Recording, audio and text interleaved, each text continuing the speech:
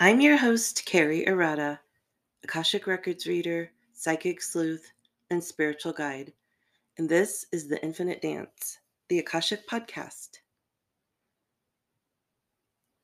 All right, so I have another interview for you this week, and I'm excited again to share this with you all. I also want to say congratulations. We made it through that Mercury retrograde, which was such a doozy for me.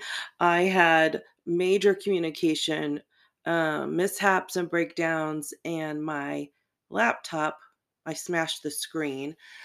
So I have a new laptop now, which is good, but it was 5 days without a laptop. So that kind of puts a damper on work and all that kind of stuff. So I'm very happy that it's going retrograde, and just know that there's a bit of aftermath, like a week after uh, planet goes direct.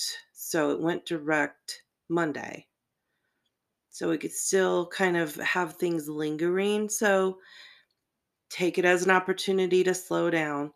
That's what I kept coming back around to. All right, I need to slow down. I need to play. I need to incorporate a lot of self-care in my days. So I really started to do that. And that has been helpful to not completely lose my mind. And so without further ado, I have for you Eleanor Wagner. She is an author and paranormal investigator.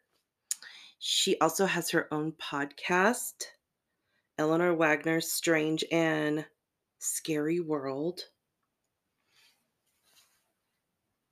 So enjoy our conversation about discarnate souls and our quest to help them as best we can. And paranormal investigator Eleanor Wagner, thank you so much for being here. Thank you so much for having me.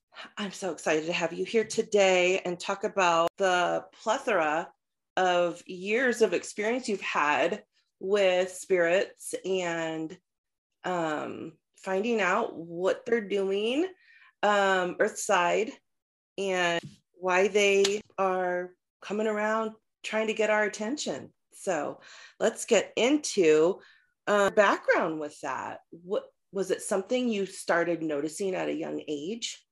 I definitely had a fascination with the paranormal as a child. I read everything, watched everything that was available at the time. I had a personal experience in my own home. I grew up with a ghost. As a child, I was afraid of it when I really didn't have to. Now as adults, I know it was just trying to get my attention. But as a child, you're terrified and you don't know what's going on. And of course, you run to your parents for help and tell you it's not real, it's not there, it's a dream. And so you try and deal with it on your own. How I ended up dealing with it was the ghost that lived on my main floor of the house. And when my sister married and left the home, I took over her bedroom, which was in the basement, when at night it was pitch black dark and I couldn't see anything. And I was happy as a pig in shit because now I can sleep. I don't have to open my eyes and see this ghost walking from one room into the other room to the edge of my bed to watch me. So I always knew I was able to see and sense them to a certain degree. And then I did have a period of time where I was having premonitions, which is also very frightening. When the one premonition I had was really frightening and I told my mother about it, she said it was just a nightmare. Don't worry about it. And then when it came true, I was almost blaming myself for the fact that I knew something was going to happen because I had this premonition and didn't do anything about it. I was 12. How am I going to know what to do when I was a 12-year-old? Could I have prevented it? Probably not, but it happened. And so I think at that point, I had pretty much stifled any kind of gift that I was given because of my fear and guilt until I got older and realized there was no reason for me to feel guilty. There was no reason for me to feel that fear. And I was open to learning more about it at that point, but really didn't take off with it until I started writing the Haunting series because it kind of fell in my lap. But everything happens for a reason. At that point, I had raised my family. I'm empty nesting. I have all this time on my hands. I picked up the pen again and started writing again.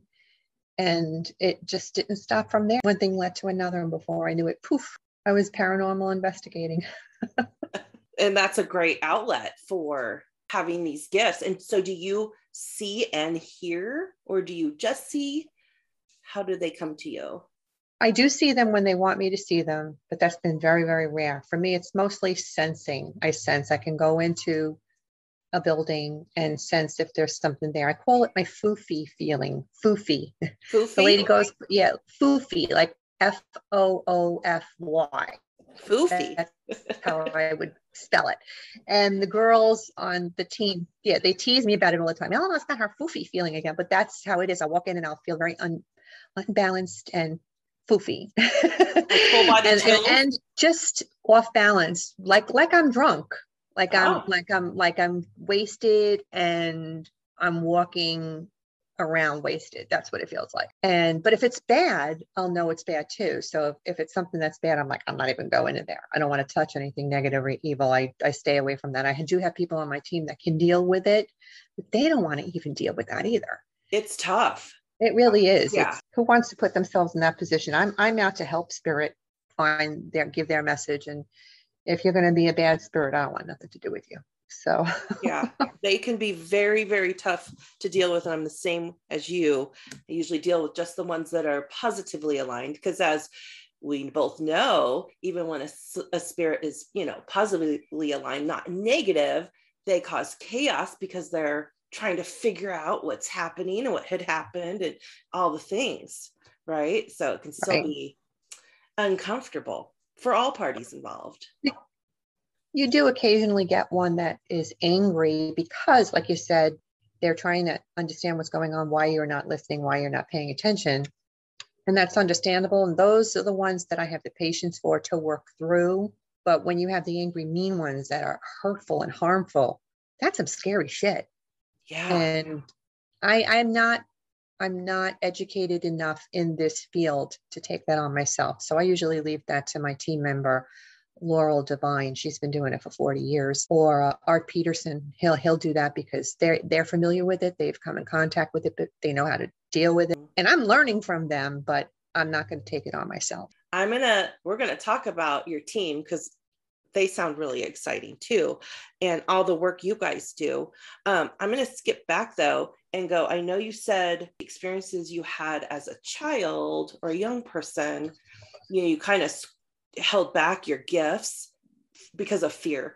When did it start to come back around and you felt comfortable exploring them again? Really wasn't something that I went looking for. It just happened. In my family, they were always very receptive to our deceased loved ones reaching out to us and contacting us in one way or another. And I've always been open to that and accepting of it and welcomed that sort of attention because I want them to be able to reach out to me and talk to me if it came to that. So I think it was that willingness and that openness that enabled my dad when he passed away to do that for me. He was probably the first one that opened that door for me in 1994 when he passed away, because I was living in Jersey and he was in the Bronx, New York. He had retired that January, and in February he was diagnosed with cancer, and by June he was gone. Sadly, the man Wow. worked his entire life to have his retirement, only to find out he had cancer Oh, and succumb to it. The morning that I found he was in the hospital again, thinking it was just going to be another episode that he was going to come out of because we had been through that for a couple of months, my sister and my mom said, come down the next morning. And so I did. First thing in the morning, I got up and I'm driving into the city, and I'm on the GW Bridge, the George Washington Bridge in New York. And I'm in bumper to bumper traffic on one of the hottest days of the year. And I'm sitting there and I felt like, I don't know if you've ever been to a drive-in movie before, but I'm sitting as if I'm in a drive-in movie in yeah. my car, because I'm in bumper to bumper traffic. Nothing is moving. I'm on top of this bridge, just looking around. And in front of me, this movie screen appears. And literally whatever it was that I had watched, let's say I watched it. What I was watching probably took a mere second or so. But in my mind's eye, I watched the whole movie, because I see my dad and I see him looking like my dad, but his emotions are fear and anger and sadness, like just all this negative energy and negative emotions he was feeling as he's walking through this mist, right? He Yeah. comes to this bright light. Out of the bright light comes my husband's Aunt Anne, who had died the year before him. And she's like, "Hi, Carl, come on in. I have all of these people." I don't remember her saying people actually, but I have others, many others that want to greet you. So he kind of is like, "Oh, okay. Yeah." Okay. You don't hear any voices. I just kind of hear these emotions and know what's going on. He walks with her into these lighted beings. So it wasn't as if I could see them like I see you or anybody else. They were beings of light, but I knew exactly who they were. And they all embraced him. It was his best friend, Pat, his two deceased sisters, his two deceased brothers. They were all there to greet him. And the next thing I know, he's smiling and he's joyful and he's happy and he's excited. Total opposite of what he'd been feeling just prior to when he was walking. And I'm thinking, oh my God. And I'm sitting in the car, bumper to bumper traffic, bawling my eyes out. Bawling my eyes out. And these people are looking at me next to me, of course, the native New Yorker. They're looking at me next to me and not going, "Are you okay?" They're just looking at me. And I'm like, in my head, I'm going, "I can't believe you're not asking me if I'm okay," because I'm hysterical crying. And I'd go back to watching the movie and all of a sudden these lighted beings part and this cherubic looking beautiful woman comes up to him and she embraces him and she says, "Hi, Daddy. It's me, Caroline." Caroline was my dad's namesake who passed away as a baby. And here she was greeting him at the gates of heaven as a full-grown adult. Oh my goodness. For me, that was this extremely poignant moment. At that point, I knew he was gone. I knew I was going home to the house to find out that he was already gone, but he was telling me he was gone. And now I had this incredible story to tell everybody at his wake. Are they going to believe me? I don't give a shit. But I'm going to tell them what happened to me because I'm not crazy and it happened. And I knew he was gone before I got home. So sure enough, when I finally made it to the house, which was several hours later, my sisters and my mom were on the front porch waiting for me and get out of the car. And I said, "He's gone, right?" And they said, "Yeah, he's gone." Oh. But that was the moment that those gifts returned to me that I knew if I listened hard enough, I would hear. And then the next, I mean, no, not exactly the next. So he's never left me, my dad. He's come to me many a time since then. One of the biggest was when I was delivering my daughter, Victoria Lee. It was a really difficult delivery. I was hemorrhaging. She had actually tore me and I had to get over 100 stitches. Wow. But I lost a lot of blood and the doctor couldn't stop the bleeding. And I can remember my husband being in this ear going, "Don't go, don't leave me, don't leave me." And in the other ear, I'm going, "My father's there." I'm going, "Everything's going to be fine." And everything was fine. And then probably maybe a month old or so, I was having one of those mommy and me moments with her in her room that the light was dimmed and I'm sitting in the rocker. I had just breastfed her and just enjoying that, being a new mother with my baby. The bedroom door was slightly ajar and I felt the hair stand up on the back of my neck and it made me turn my head to look at the door and there was smoke coming through the doorway. And I immediately thought, "Oh my God, the house is on fire." And I stood up with the baby to go to the door to holler down to my husband, "The house is on fire." And when I open up the door, there's no smoke in the hallway. And I turn around and it's behind me. Oh And my then I realized, all of a sudden it comes to me, that's my father. And it swirled in this amazing kind of way and went through the wall. Whoa. And I was like, "Oh my God, that was so cool. That was my father." So he's come to me in other ways. And that's kind of been what it's been like. My mother-in-law, she was very, very receptive to those signs, seeing her loved ones in the clouds and in birds and stuff. And she had always said to me that she would let me know one day. She would come to me because she knew her son was a non-believer. He's like one of those believer disbelievers. He'll be the first one to exercise the house, but he doesn't believe in it. But why are you exercising house? You know what I mean? Like, why would you What's even going do on that? here? So, and he'll say to me all the time, how come I don't get messages from my mother and my father? I'm like, because you don't listen. That's why they come to me and not to you. And so sure enough, my mother-in-law, the night that she passed away, and she passed away in my home, but it was just another one of those poignant messages and stories that I was able to share with others at her wake, because she too, like my dad, let me know. So since then, it's kind of been that way for me.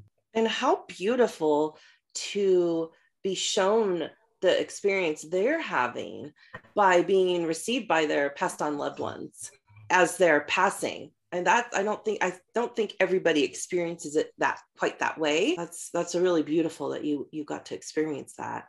I would have been bawling too, Yes. on that bridge and in traffic. I would have been like, oh. I mean, I just felt it listening to you. And the funny thing about it too, Carrie, was I didn't know it at the time, but I was pregnant with my daughter. So she never got to meet my dad. My children never got to meet my dad, but I was pregnant with her and I didn't even know it. So I just think that that's also not a coincidence, because sometimes the life for a life happens. Totally. I don't know if you've ever heard of that, but I have. yeah, one leaves so one can come. Mm-hmm. And it's like happened almost at the same time. I mean, and it's Yeah. nice to have that. Like you said, you just kind of got to that point too, where you're like, I don't care if these other people believe or even receive this experience I had, but I'm going to share it, because how beautiful to have that too at somebody's wake, when people are trying to figure out, after somebody passes on, what am I going to do? How am I going to interact in life? It can be daunting. Absolutely. To have that is really extra, I think, special. When your dad came and you were in your daughter's bedroom and it was smoke, is that something that happens too, that you see it's like more of a smoke, or was that, do you think, specific to him? One and only time that ever happened. One and only time. It may have been his choice, may have been his way of coming through. I don't know, because he's come to me, I've smelled his sweat. Oh, wow. I mean, that sounds strange, but he was a construction worker, a pipe fitter. And whenever he would come home from work, him and winter green, because he loved green lifesavers, and I would pick them from his pocket. He'd probably have to buy a lifesaver pack every single day, because he'd buy them and he'd eat a few and then he'd put them in his pocket and he'd come home and then I'd go in and take the whole thing out. So I've always associated him with those winter green lifesavers. And when I hug him, there was this smell about him, and it's very distinct. And I've smelled it in passing over the time. So I think it's just his way of connecting with me, where he knew I would understand. But that smoky, wispy thing happened only once and never again. With my mother-in-law, it wasn't even a visit of any sort. It was in an action with her. She came home to my house to die. She was in hospice. So we had the dining room all set up with her bed for her, and it was easily accessible to everybody in my dining room. Dining room was right below my bedroom. My bedroom's on the second floor above the dining room. This may sound strange, but it was her breathing and then the oxygen. It was kind of like a and this is how it was the whole night. She came in Wednesday, and that's what I listened to while I was laying in bed. And I can't remember exactly how it happened, but I did wake up and look at the clock and only hear. So I knew at that point she's not breathing. And I paid attention to the time on the clock. And I said, okay, in my head, do I get up and go downstairs and look? Do I wake up my husband and tell him? Do I go wake up his sister who's sleeping on the couch and tell her? And I'm thinking, no, I think it's probably best if we wait until the morning. Wake up in the morning, and of course she's gone. But you remember I woke up and watched the clock to see what time it was. And across the street, who was a nurse, she had called in to check and see how my mother-in-law was doing, and I had to tell her. I didn't want her to linger. And of course, they can't tell you when someone's dying how long they will linger. So I'm thankful it was a blessing that she didn't last, because it would have just been suffering for her. and Right. everybody that was around her as well, to have to see her like that. So the nurse calls up to see how she's doing. I told her she passed away. She goes, my husband and I, we couldn't sleep all night. And we get up, it's 3:17 a.m. in the morning. I'm thinking, what time did you say? She said 3:17. And 3:17 is when I woke up and looked at the clock. Oh my goodness. So when you're talking to somebody and they're going to tell you, oh, it was 3 o'clock in the morning, that's usually what somebody will say. It was like 3 o'clock in the morning. It was 4 o'clock in the morning. How many people are going to say it was 3:17 in the morning? Right. Exactly. That was too coincidental. That's not a coincidence. So to me, that was her sign telling me, because she knew I'd get it. She knew I'd get it. Right. She knew I would know that somebody, if they're going to tell me, oh, I couldn't sleep all night, they'd say, oh, I woke up, it was like 3 o'clock in the morning. They would not say I woke up at 3:17 in the morning. They would not say 3:17. Right. Wow. So that was more of an action, though, of her communicating with you. Right. Communicating. And some people would say, oh, it's a coincidence, but nope, I don't believe in coincidences at all. And that's probably why they choose to come to me that way. They'll come to me in birds. They'll come to me in other ways. And I'll ask for it and it'll happen. So I'm openly receptive to that. And I think they do it in ways that they know that I'm going to get it. Right. It's interesting how they will show stuff to convey things to you. Sometimes it's how you will pick it up, but other times it's very specific to the soul and how they want to convey. And you haven't gotten any interactions with mother-in-law since she passed? No. Like I said, I've had interactions with birds, just, I mean, random birds fly, yes. But for me, if a bird comes right up to my window and sits there perching and I could tap on the window and it won't go anywhere, or even sometimes when you go right up to the window, the sense that you're there and they'll take off, but they won't. Or if I haven't seen a hummingbird in a while, I'll say, could you give me a hummingbird? And they'll send me a hummingbird, that sort of thing. So I don't know exactly who it is that's sending it to me, but I know that it's one of them. I know it's my father, my mother, and my mother-in-law. It's the three of them more specifically that I know are there.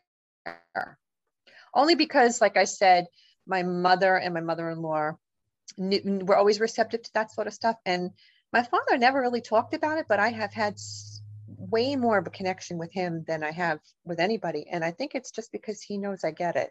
I just think that that's what it is. Yeah. And maybe soul affiliation too. Like, a lot of times when a soul's not in a body anymore, they see the bigger picture. So if they didn't see or verbalize to you in a lifetime that they have knowledge or have had experiences, when they're not in a body, they're like, oh yeah, hello. And it could be easier to interact. And I mean, because they feel freer.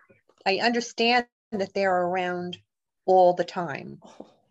And I love that. I love the fact that they're around all the time. I wish that I could hear them more. I try to listen to those God-given signs, that inner voice. And I do oftentimes, everybody says, oh, it's my guardian angel or it's my inner voice, but I feel that that is some sort of advice. I just wish I had the abilities that some other people do where they could actually hear them. Like my friend Laurel talks to her deceased father and grandmother all the time. And I'm just envious and jealous, but I'm thankful that she's my friend and she can give me messages. And just the other week, she gave me a message that had me bawling my eyes out because she meditates every day and was meditating, I guess, at one point and got a message from me. And she messages me, listen, I know it's really late at night, but while you're driving to work tomorrow, call me. Like, okay. So she knows I have a little bit of a drive to go to work. So while I go to work, I ring her up and she's like,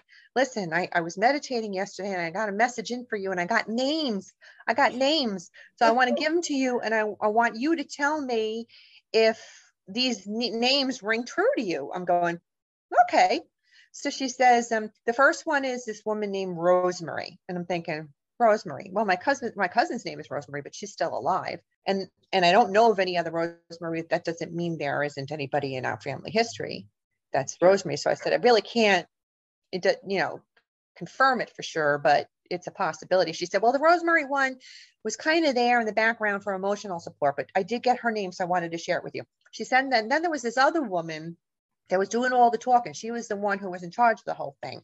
And her name was Erna, Erna. And I nearly shit my pants. And I had to pull the car over to the side. And I was like, what did you just say? She said, Erna, Erna. How many people, Carrie, do you think you know with the name Erna? Right. That was my mother's name. Wow. And I was like, what? She goes, yeah, why? Who do you know that's name was Erna? I go, Laurel, my mom's name was Erna. She goes, no way. She goes, oh my God. She said, I love it when things come like this. So she goes, okay. So the other lady that was with her, that was kind of like nodding her head most of the time when your mom was giving these messages, and she put in her 2 cents every once in a while, her name was Agnes. How many people do you know with the name Agnes? Yeah. That was my mother-in-law's name. Oh my goodness. And I was just like, So they're just hanging out up I was there. so excited. And Wow. then she gave me their message, which was something that I really needed to hear. It was something that I think I already knew. I think I had already had in my mind what it was about. And I guess their message was more of an affirmation for me that yes, the way I was thinking, what I was going to do, how I felt about it was exactly what they said it was. And it was great. It was great. I just wish more of those moments would happen more, but it came at a time when I really needed it. I think they knew how emotionally distraught I was over what it was they were helping me with. And I think they needed to help me find comfort and guidance that I was headed in the right direction with how I was going to handle it. But it was great. It can be frustrating when you had a connection when they were living, and you're looking for this guidance or looking for this communication. You're like, where is it? Where are you guys? But then divine timing, here they come in and give you exactly what you were needing or Needing. comfort. Yeah. So that's so nice. So nice when they there to help. Now, was mother and mother-in-law, Agnes and Erna, were they Yes. close and when they were living? They didn't know each other, obviously, Oh, they didn't. until we got married. I mean, they Oh, kind of traveled in the same circles here and there, but they really didn't know each other until Steve and I got married. And they were friendly with one another, but they didn't hang out like they were buds or anything. In no. fact, my in-laws had lived in Florida and my parents lived in the Bronx. Mm-hmm. So the only time they would actually see one another were if they were here at the same time for a holiday event of some sort, whether it was Christmas or Thanksgiving, or maybe one of the kids' christenings or confirmation, communion, that sort of thing. But never on a friendship, hey, let's hang out kind of basis. Nothing like that. So, but I thought it was cool that they were together in heaven and working together to help me get that message through and get that guidance that I needed. Yeah. If that makes sense. Oh, yeah. It's so confirming and like I kind of mentioned before, comforting to know you can still have this relationship of sorts, Mm-hmm. with these people that of course we love and miss terribly at times. Now, you had a shop before, correct? I did. I owned an antique consignment shop in the town of Sussex, where I live. I live in Sussex Wantage. I live on the Wantage end of town, but Sussex is the little town. And I had an antique consignment shop on Main Street there. And that was haunted. And did you know that before you bought it? Did not know it was haunted when we rented the building. Excuse but me. we soon found out that it was when we were in the building, just doing inventory. I would see the ghost, the spirit. And my friend at the time, who was my partner in business, she did not believe in that sort of thing. She was one of those believer, non-disbelievers too. So we were doing inventory one night when he decided to make an appearance, and he was only just observing us. I mean, he was happy, I guess, in his surroundings, in his building, and just like to observe what we were doing. And I said to her, Dawn, do you see what I see? And she's like, what are you talking about? Well, look up. She goes, I don't see anything there. I don't see anything there. So I knew she saw. And then she had another incident one time that she saw him when she was in the shop on her own. But it was also confirmed with the tenant because it was a 3-story building. There was rentals on the middle, second floor, and the third floor was being renovated at the time. And the people who lived on the second floor, the woman and her husband, both could see this spirit. She saw him as a full-bodied apparition. Her husband only saw him as a dark shadow. Ah, And one day she came down for our morning cup of coffee and she said, listen, I got to talk to you about something. I wanted to know if there's anything strange that you see in the building. And I didn't want to come right out and say what I saw. So I kind of said, well, I said, a little old guy. And then she said, with a top hat. And I said, and a trench coat. And she's like, yeah. So I wanted to know we were on the same page and we were kind of fitting the pieces of the puzzle together. And that's when she told me that her husband just saw him as a black shadow. But that particular building actually had 2 sides to it. So where it was this one big building, there was 2 storefronts. One storefront had the 2 floors above it. The other storefront had the 2 floors above it, but it was attached, right? mm-hmm. There are ghosts on both sides of those buildings, but they're different ghosts. And Oh, although you know that they can go from one building to another, they don't. They stay in their own area. So the old guy only stays in my building and the other ghosts stay on their side, strangely enough. But one day, one of the customers comes in and says to me, I got this picture I would love to share with you in your lovely shop. And I said, oh, thank you. That's really sweet of you. And she gives me this black and white picture of the outside of the building the way it was back in the day. wow. And standing right in front of the building is that little old guy with that black hat and trench coat. And I'm thinking, he just wanted to make sure I knew that it was him. But, that's why I'm getting this picture, because he wanted me to know that that was him. Yeah. I never got a name, and that was the sad part of it. I wish I had known that I could put a name to the face, but the fact that he showed me himself in that photo, and I have that photo, was confirmation in itself. Yeah. And once he showed you the photo came from this woman, did he keep appearing to you all? He did. He was there with us until we left the shop. Okay. When we closed the shop, he had been there the whole time with us. But that was also a big inspiration for me when I was writing the books, because I had started writing my supernatural love stories. That's what I was into, supernatural romance. And then hit a brick wall with my second book and got an inspiration to write haunting tales, because I really love Cape May, New Jersey. It's a very haunted area. It's a Victorian town. You feel like you're stepping back in time when you visit. And every time we go, every year, I pick up another one of the books that are written about the ghosts in the area. So I know I have the experience of the ghost growing up as a child. I know I have the experience in the shop in Sussex, and I know every place is haunted. Let me put it out on social media and see what kind of a response I get from the public about something of this sort. Mm-hmm. Because now it's more accepted than it was, say, 10 years ago. Right. My phone did not stop dinging for weeks.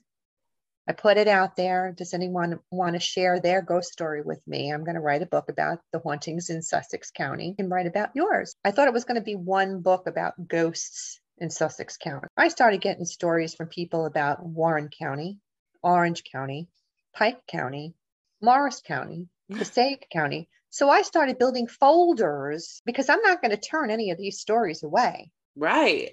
And now I have all of these stories from Sussex County. So I write Sussex County Hauntings, book 1. I have all these stories left over. Start writing book 2. Then I said, okay, well, let me do one of the other counties. So I wrote Warren County Hauntings. And now I'm writing Sussex County Hauntings 3. But I added in the other strange phenomena category. Let me tell you this story. It was only going to be Sussex County Hauntings.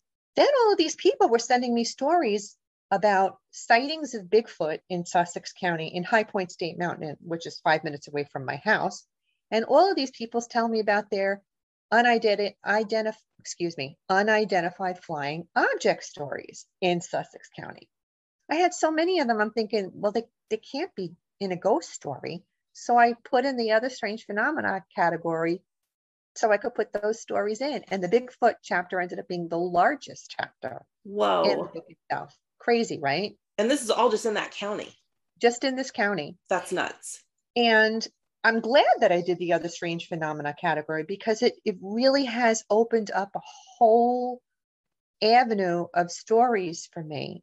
Because in book 2, rather than writing about Bigfoot or UFOs, I focused on people telling me their stories of the times they were with their deceased loved ones at the time of their death, which can be very poignant, powerful stories that give people hope and faith in life after. And I've gotten such a good response from people about those stories.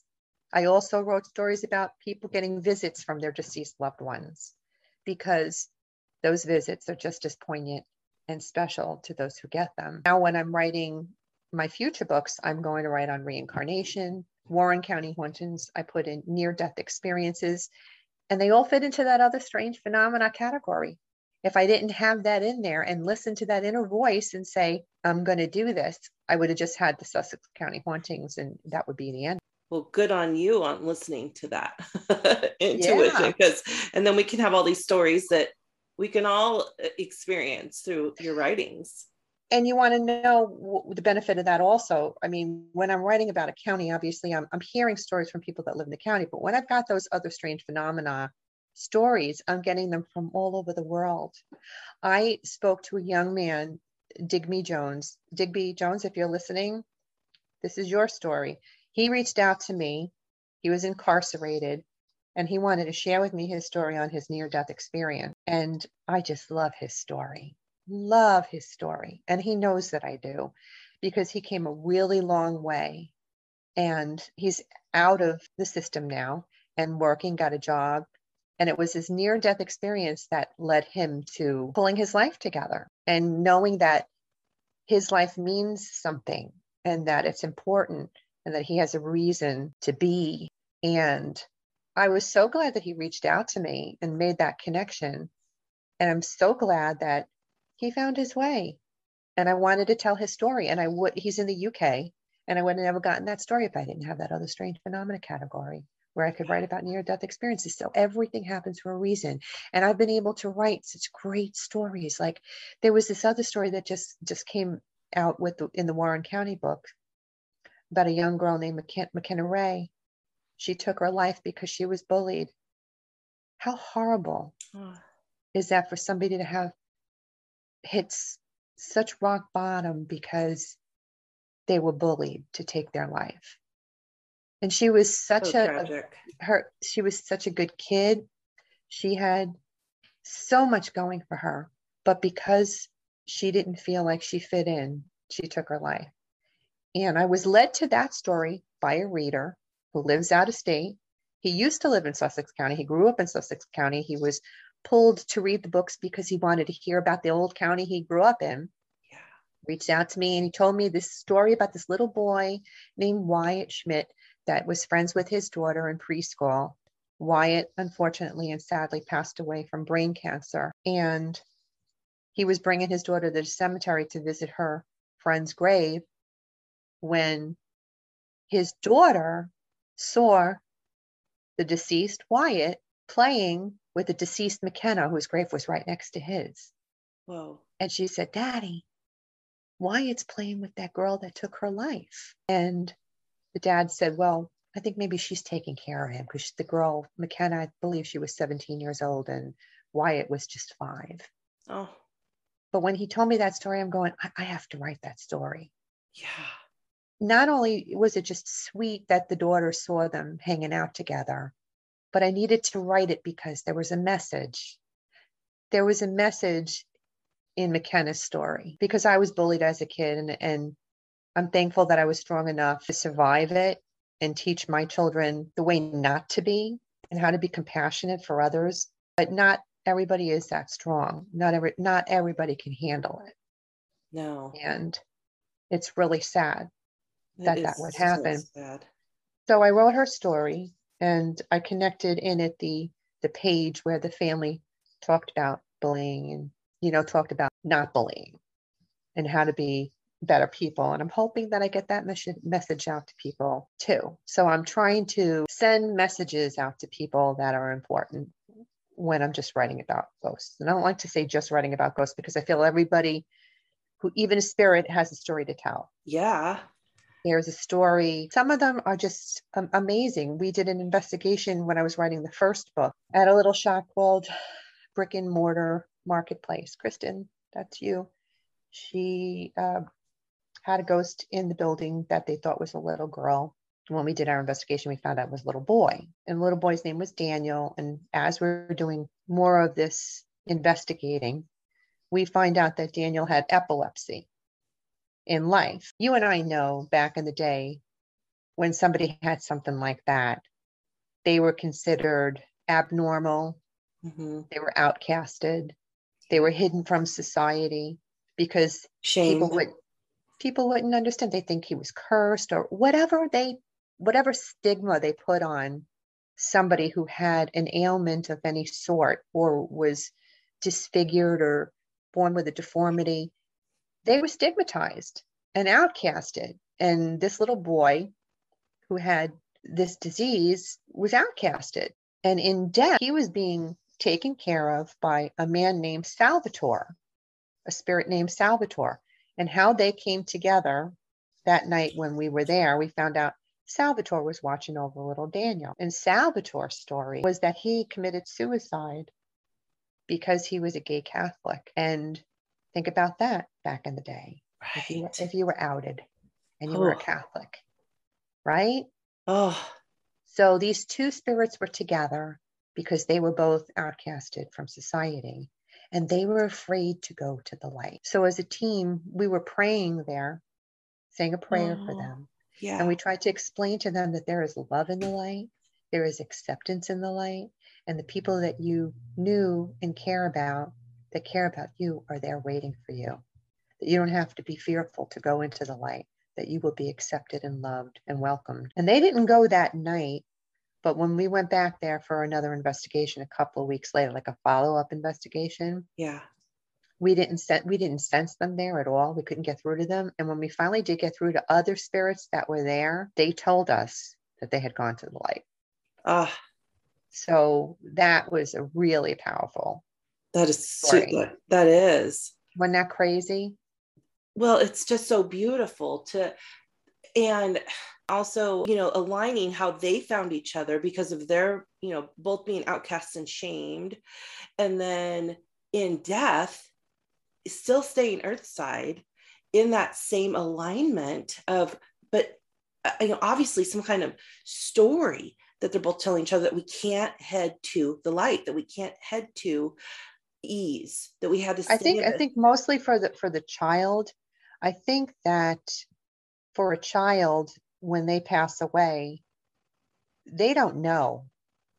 So a lot of the times they'll end up missing the light. Maybe this child had been wandering around that building for a really long time until Salvatore ended up passing away, because we got the impression that the child had died before Salvatore did. Found each other. Good they found each other. I found with passed on, disembodied souls that are hanging around, us, where you could sense them. They're in a space around a person. A lot of times they've had a death that was either a surprise, like a car accident or heart attack, or somebody killed them, or they're hanging around for like a coping mechanism, for somebody who's still here. Amazing work that you and your team do to assist them in their confusion, or confusion even on their self of where I belong. You So never know what you're going to encounter. You never know what story is going to come up. And that's the exciting part of this all. I mean, sometimes you can go to an investigation and nothing will happen. Then there'll be something that happens. And you just have to be ready and willing to see it and accept it for what it is. and Yeah. try and figure out what it is that you're supposed to do about. So, Right. And like you said, it could change every time. And so that's the other topic I wanted to talk about was your team, which you call Lady Ghostbusters. yes. And we were talking before, and it sounds like we're on the same page of how we describe these things to ourselves and our inner circles of being around and interacting with spirit ghosts and the purpose of doing that. And it sounds like your team is everybody has their own strengths and their own gifts that they come with to Yes. assist in what you're doing. So can you elaborate on the Lady Ghostbusters? Sure. In 2019, when I was writing the Sussex County Hauntings first book, I was given the opportunity to bring a paranormal team into the Ogdensburg mines in Ogdensburg, New Jersey, here in Sussex County. One person led me to another person that led me to another person who led me to the president of this mine. And he said, come on over, bring your team in. I'm a scientist and all this stuff happens and I'm not supposed to believe it, but I have no explanation for it. And I'm thinking, oh, that's great, thanks. And then I'm thinking, oh, I got to get a paranormal team together because I don't have one. So I'm thinking, all right, I go on these weekend jaunts with friends of mine, and we've met a paranormal team or two. Let me reach out to some of them and see if they'd like to come along on this exceptional opportunity to go into the mines for as long as we want. We were there for like 6 or 8 hours, but then I also decided that I'm going to invite of the people that I had interviewed for my book. And there were these 5 incredibly talented women, ordinary women like you and I, who were gifted. And I said, let me just ask them and see if they want to come. And 3 out of the 5 women took me up on my offer and came that night and have been with me ever since. So that's how the Lady Ghostbuster team was actually started. We went on this first paranormal investigation into the mines in Ogdensburg, New Jersey. And then from that point on, people were reaching out to me with requests to have a team come into their home and try and figure out what was going on in their building. Over time, I've also gotten more members as well because I've interviewed so many people since that first book and have met some really interested, talented people who I've asked if they wanted to be a part of the team. Now we have 20 members. Some are men. That's not all women. So, but the men don't mind being part of the Lady Ghostbuster team, and that's good. But everybody has, like you mentioned, their own special gift or talent to bring to the forum. And together as a team, we are putting together a puzzle and seem to work in sync with one another. We feed off of each other somehow. And I think it's just all that energy working in the room together and the spirits helping us to figure out what's going on. That's really cool. And also that you guys are there to basically find out information. So it's not necessarily we're busting the ghosts out of the dwelling or out of the mines. It's what happened. No, What's going on now? They are still there, and they go through their daily routine of work in the mines. And we did give them the opportunity to try and move into the light. We tried talking to the supervisor ghost, but he didn't want to leave his men behind. He said some of them would go into the light, but they're my brothers, and some of them don't want to go into the light, so they just stay there. Wow. And they're fine. But we do want to give the spirit the opportunity to move on if they want to, especially if they don't know that what the light is about. We do explain to them that once you go to the light, you can still come back, which I would think is the way they would want to go. You go to the light and you can come back and visit anytime you want, but some of them just are content. But doing their own thing. It's not like they're not terrorizing. Some do, I'm sure, but I had more of the experience just to meet spirit that lives in the dwelling. I have on occasion met ones that aren't so nice, but more often than not, it's just in the mines specifically. Oh yeah. The ones that didn't want to go, were they the ones that maybe were causing more chaos, or could you decide that? No, I had nothing but a great experience with the spirits in the mine. They just wanted to explain how tragic, how difficult their jobs were, number one, and how tragic their deaths were. Oh, and the ones that tried to have those accidents not happen, what they did to try and prevent it from happening, but it still did, that kind of thing. The mediums that were with me that night were seeing these stories and visions played over in their minds about, almost like a movie in their head, mhm. about what transpired and how it happened. And they were just telling their story, is what they were. I thought I might be afraid going in the darkness of these minds, but I was very a peaceful environment, believe it or not. And they just Oh, go on with their day-to-day mining. We had such good footage that night. We had this mist that was actually kind of like the mist that I saw with my dad in the uh-huh. bedroom, but this mist was actually interacting with us. And there were 3 or 4 of us that had our videos going at the time. And I had picked what I thought was the best footage of the videos from that investigation. And I sent it into Paranormal Caught on Camera. And they liked it so much, they featured us on an episode.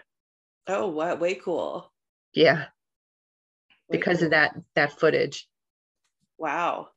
So Yeah, you it were was really able fun. to pick up with a video camera. Yeah, Wow. yeah. Wow. Because that doesn't always happen. No, no, it was one of those great catches Yeah. for Yeah. sure. Yeah. But I love the fact that I mean, I keep seeing like a big heart. Like you guys really go into it with this Hmm. love of what you're doing and love of trying to help. And that's really ringing through and all that you've Yeah. talked about. The man in your shop or these spirits in the mine or the young boy and Daniel and Salvatore of Hmm. how can we help? And I think that interacting with passed I on agree. discarnate souls, ghosts, spirits, how can we help? So I love that. Um, Yeah, you also have a podcast. I do. It just released 2 weeks ago. Congratulations. Thank you. I listened to the first episode and loved it. Oh, So thank you. I'm glad you liked it. I really liked it. I was like, oh, I can't wait to hear more from her Hmm. and who she has on. And go ahead and let us know a little bit more about your podcast. What's it called and where can we find It's it? called Eleanor Wagner's Strange and Scary World. And you can get it anywhere you can get your podcast, but it's on the Paranormal UK Radio Network. And it's all about us and stories that we have to share. I'm doing a series on it's called the Lady Ghostbuster series. So probably every other episode is going to be with a Lady Ghostbuster team member, where you can learn about their background and why it was that I got their stories and why it is that they're a member of the Lady Ghostbuster team now. And they're very interesting and very talented and gifted people. So you said you listened to the Laurel Divine episode, which is my first episode. And the reason why I made her be my first episode is because she's the one that's been with me the longest since day one and is still going strong with my team and has been doing this for over 40 years. So she's very experienced. And you heard all that she's capable of. Oh my God. Yeah. So I thought that that interview would be the best one to make as the first one. And then, like I said, I'm going to do the Lady Ghostbuster series so that everybody will get to know the other team members and their backgrounds and stories that they can share. But I'm also interviewing others who have their own experiences in the field or with other strange phenomena. So I have Bobby J. Gallo is episode number 2, which just came out today. He's a paranormal investigator with the Gallo family investigators. He's also a magician by trade, but he keeps them separate. He has a true respect for spirit. You know, you listen to the episode, you can hear what his background is, but that's the kind of thing I'm going to have these interviews with, so people can hear other people's stories, ghost stories, strange phenomena, all that interesting stuff that I love to listen to myself.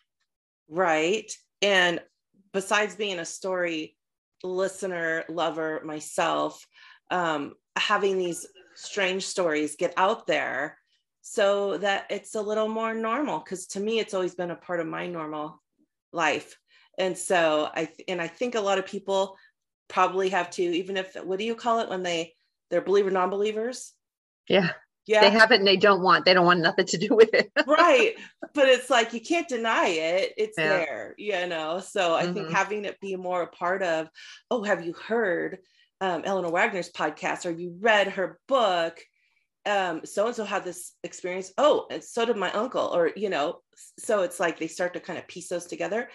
And what's even cooler is that really helps to connect us even more, which I think is why we're Oh, I doing agree. it. Definitely. Is there anything else you'd like to add? Anything else coming up? Well, Warren County Hauntings, Another Strange Phenomena, just came out last week. It's about an entirely different county in the area, but it's just as fun and interesting as the first two books about Sussex County. And the Other Strange Phenomena category in that book has to do with near-death experiences, which I've already shared with you. Yeah. So I And we'll love link to hear. everything. I'm sorry. We'll link everything in the show notes so people can connect Oh, that's to your wonderful. Thank podcast you. or your books or you personally, if they have a story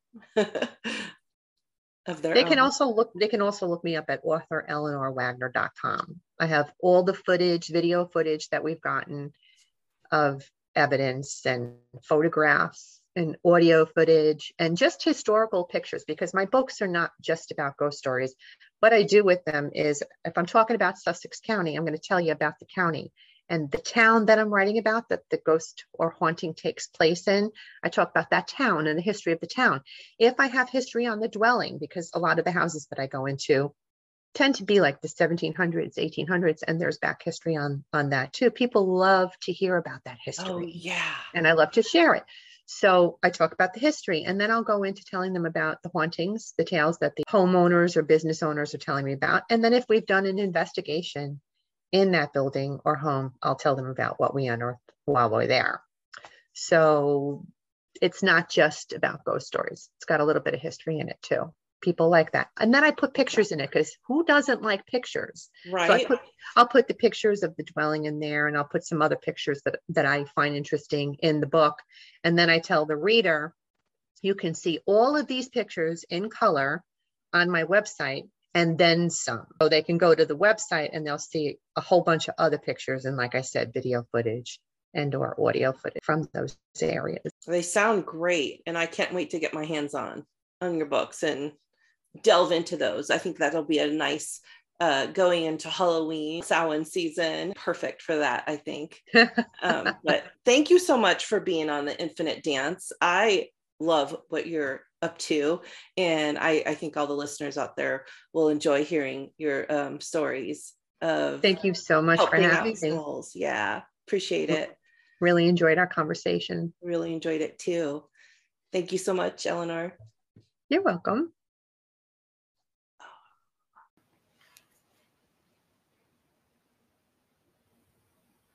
I hope you enjoyed that interview with Eleanor Wagner.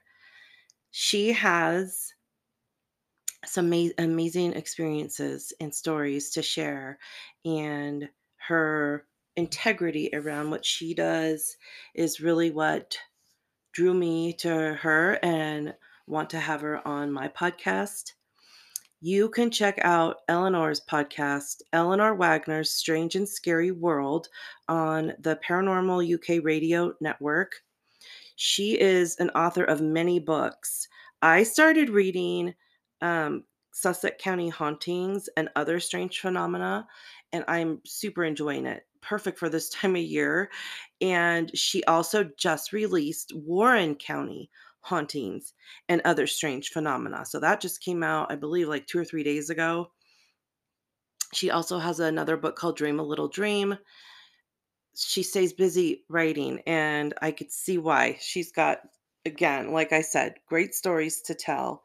So you can catch her, you can check her out in all of those ways. And I highly recommend her podcast. I enjoyed the first episode she did with Laurel Devine, and the stories again were like a mile. There was so many and so interesting.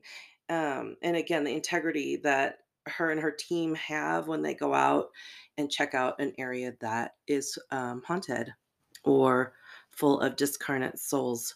I will link everything in the show notes so that you can easily find Eleanor Wagner to check her out some more. And I also wanted to just remind you that I have a workshop coming up myself on October 29th. It is, excuse me, October 28th, and it is on discarnate souls, miasms, and stalking entities. So it is a training. So I will go into not only how to approach, but how to interact with and how to petition for a clearing and ask the soul if that's what they want. And again, uphold the utmost integrity for the soul that is, not on its journey. A soul on earth, not in a body, is not on its intended path and purpose to be here for ever and ever and ever. And then we will also go into invocations, a little bit of ritual, and a guided meditation. So that will all be incorporated in that training on October 28th. And you can go ahead and check that out at ancientbodyworks.co. I do have a tiered pricing so that all can join because I don't want anyone to feel like they can't come because of a lack of funds. We have options. There are options for you.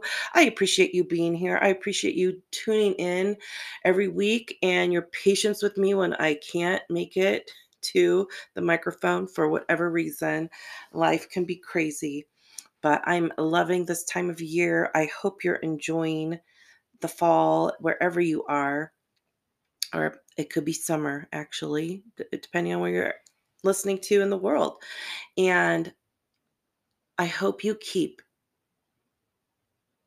peeling back the layers and keep continuing to ask each other and yourselves, may I have this dance?